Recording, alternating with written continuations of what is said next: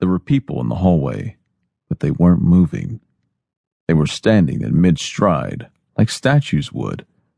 The hallway was half dark, half light, and one of the lights flickered. The hall was full of institutional furniture, and it looked very much like a normal hospital. I walked up to what I saw was a wooden desk with large binders behind it. I immediately saw my name written on one of the binders, and I thought about what this could mean. In the Middle Ages, passion plays were done to teach and remind the people inhabiting the English countryside of the dead seriousness of taking their religion deep into the core of their beings. I recalled my medieval English literature class the previous semester and a passion play called Every Man.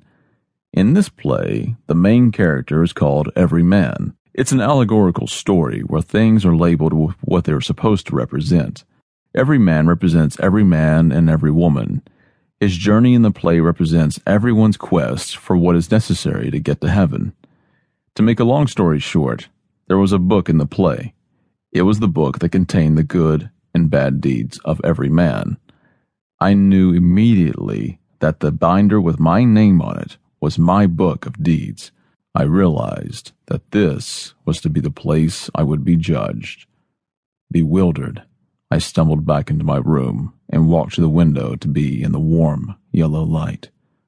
The pure light. The problem was the light was emanating from outside the hospital. Yes, I was in the light, but the light was in the hospital, and I was trapped in the hospital. I got on my knees and bowed my head while I stayed in the light. I knew that I would need to be strong here, stronger than I had ever been before.